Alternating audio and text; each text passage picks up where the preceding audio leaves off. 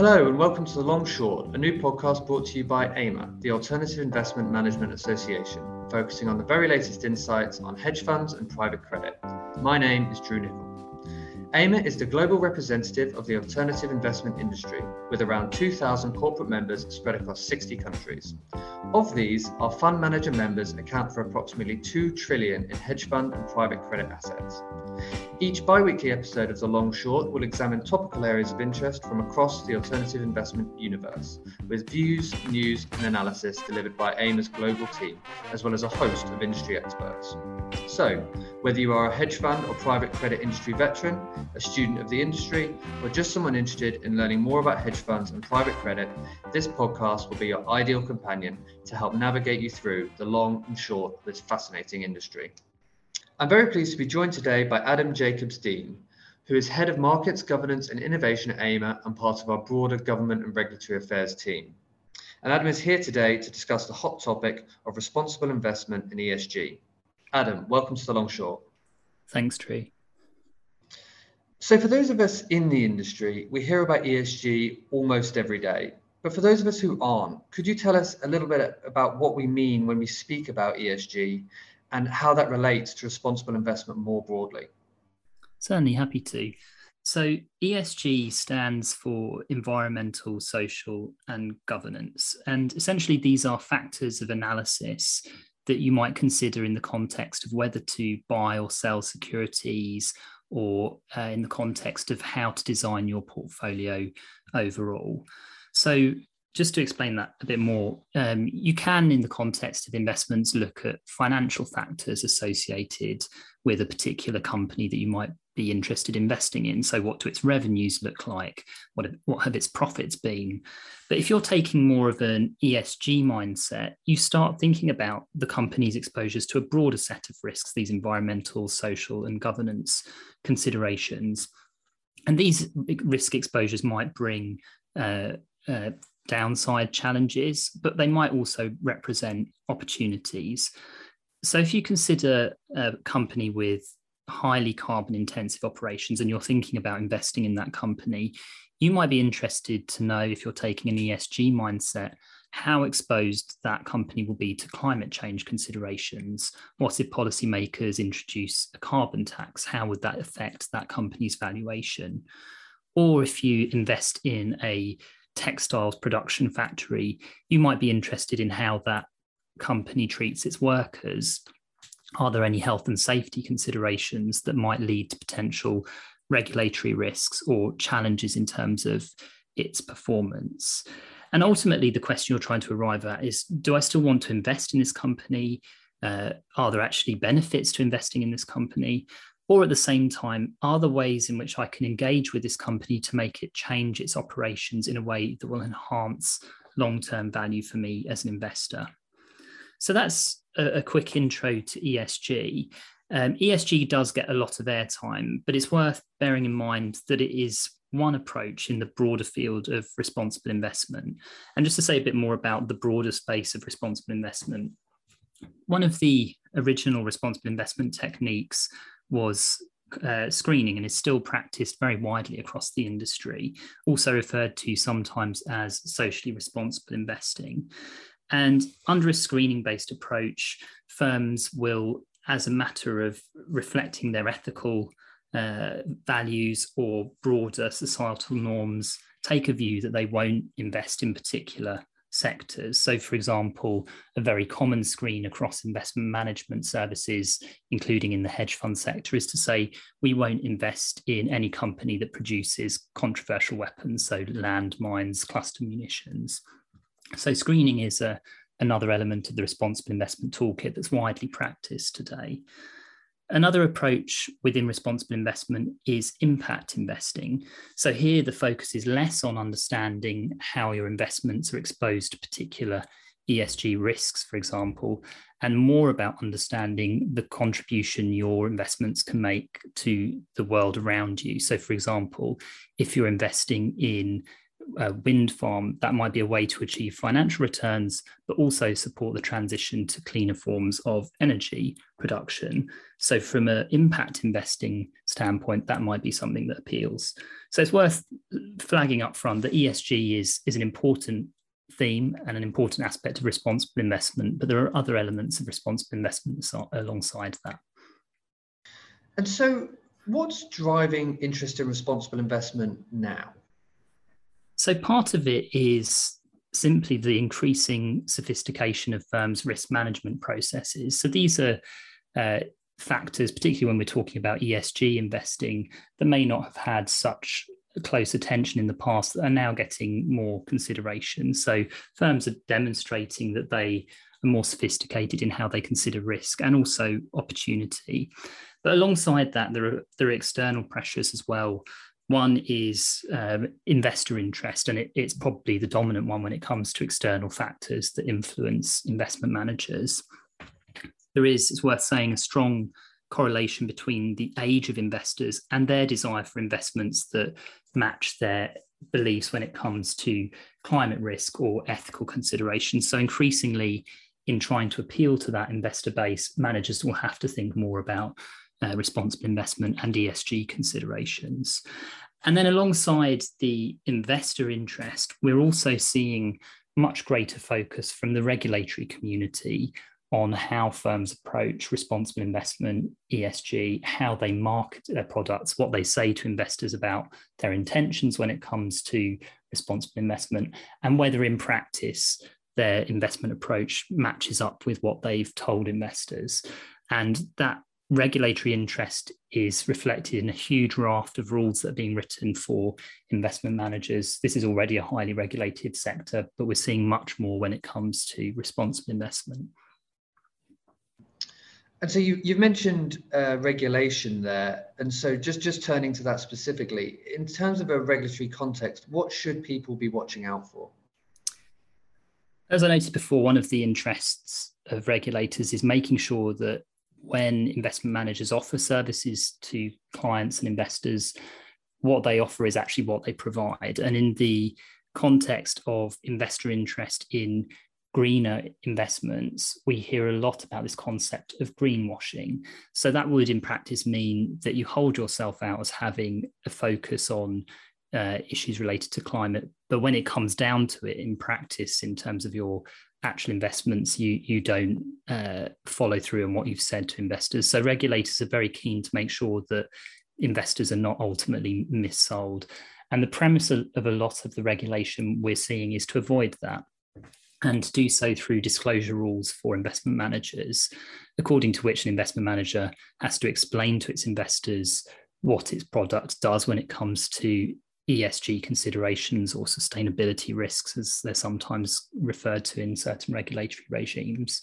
And then after the actual event, after it's invested, to explain to investors how it's achieved the assertions that it made in its marketing activities. So we've seen a whole raft of regulatory requirements, particularly in the European Union, increasingly now in the UK, and we're expecting more to come in the US as well.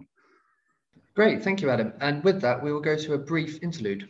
This fall, the EMA Global Investor Forum will be returning virtually October 12th through 15th. Last year's event convened 460 attendees from 26 countries, making it the global investor conference for the Global Association. This year, we'll be back with all new speakers in a new format of interactive Meet the Allocator coffee chats, allowing participants to make real connections in a virtual environment, no matter where they are in the world. We'll also be raising money for an important cause, with 20% of all ticket sales donated to charities that help fund critical support for child abuse prevention and treatment work on behalf of vulnerable children from around the world. So join leaders from Hawaii Employees Retirement System, APG, National Bank of Abu Dhabi, State of Wisconsin Investment Board, Cause de Depot, Alborn Partners, and more, and register today. Learn more at ema.org/events. Welcome back. I'm joined by Adam Jacobs-Dean, who leads EMA's responsible investment efforts. So it sounds like there's a lot going on in the ESG regulatory space, but could you give us a specific example of something that listeners should be on top of right now? Sure. So the piece of regulation I'd probably point to is the SFDR, as it's referred to, the Sustainable Finance Disclosures Regulation, which essentially is a framework according to which investment managers need to provide information to their investors about their products and their approach to sustainability considerations, or ESG factors more broadly. And SFDR as a piece of regulation differentiates between products based on the degree to which they focus on ESG considerations. So essentially the rules are tiered. The more claims you make about products, the more information you have to provide to investors to back up those claims, to demonstrate that you're not greenwashing when it comes to the assertions you make. So it's important in practice to know where your products sit within that overall tiering, how they should be classified according to the rules. That in practice, though, is not a straightforward assessment to make. There's certainly an area where there's a lot of question marks about how products should be categorised for the purposes of the rules. And that's important, as I say, because the rules differ by product. More similarly, another challenge people face is that some of the requirements apply to firms based outside of the European Union when they sell their products to investors in the EU. And again, it's challenging in practice to work out which elements precisely of the regulation firms outside the EU need to follow. So it's essentially a good way of explaining or demonstrating that even where you have regulatory requirements that are finalised and you can read through them, in practice it can often be quite challenging to make sense of them or apply them in a real world context. And that's where there's a role for bodies like AIMA to try and help firms cut through some of that noise and make sense of what rules mean in practice rather than what the words say on the paper. So turning to hedge funds specifically then, how are they embracing responsible investment? I would say up front, there's no one size fits all approach that firms can follow. When I give the somewhat textbook description of what responsible investment is and what ESG investing is, it's easy to pick out examples that maybe make it seem straightforward, but in practice, it really isn't. You might consider that some of our members won't have direct investments in companies. Their investments might be to sovereign issuers, or they might invest in companies in a way that doesn't give them direct voting rights. So it's harder for them to encourage companies to change their practices. Or take the example of a fund that has short positions. How do you look at those positions from the point of view of their contribution to managing climate risk exposures? So there is a whole question of how you make responsible investment work in the context of strategies beyond those that involve investing in the shares of big developed market corporations. The key data here for many of our members is one of data availability. If you're investing in companies that don't have information on their practices that you would need to make an analysis of how they perform on ESG criteria, you may well be very reliant on third-party data providers, and they will approach the question of analysis of different corporations or sectors in different ways.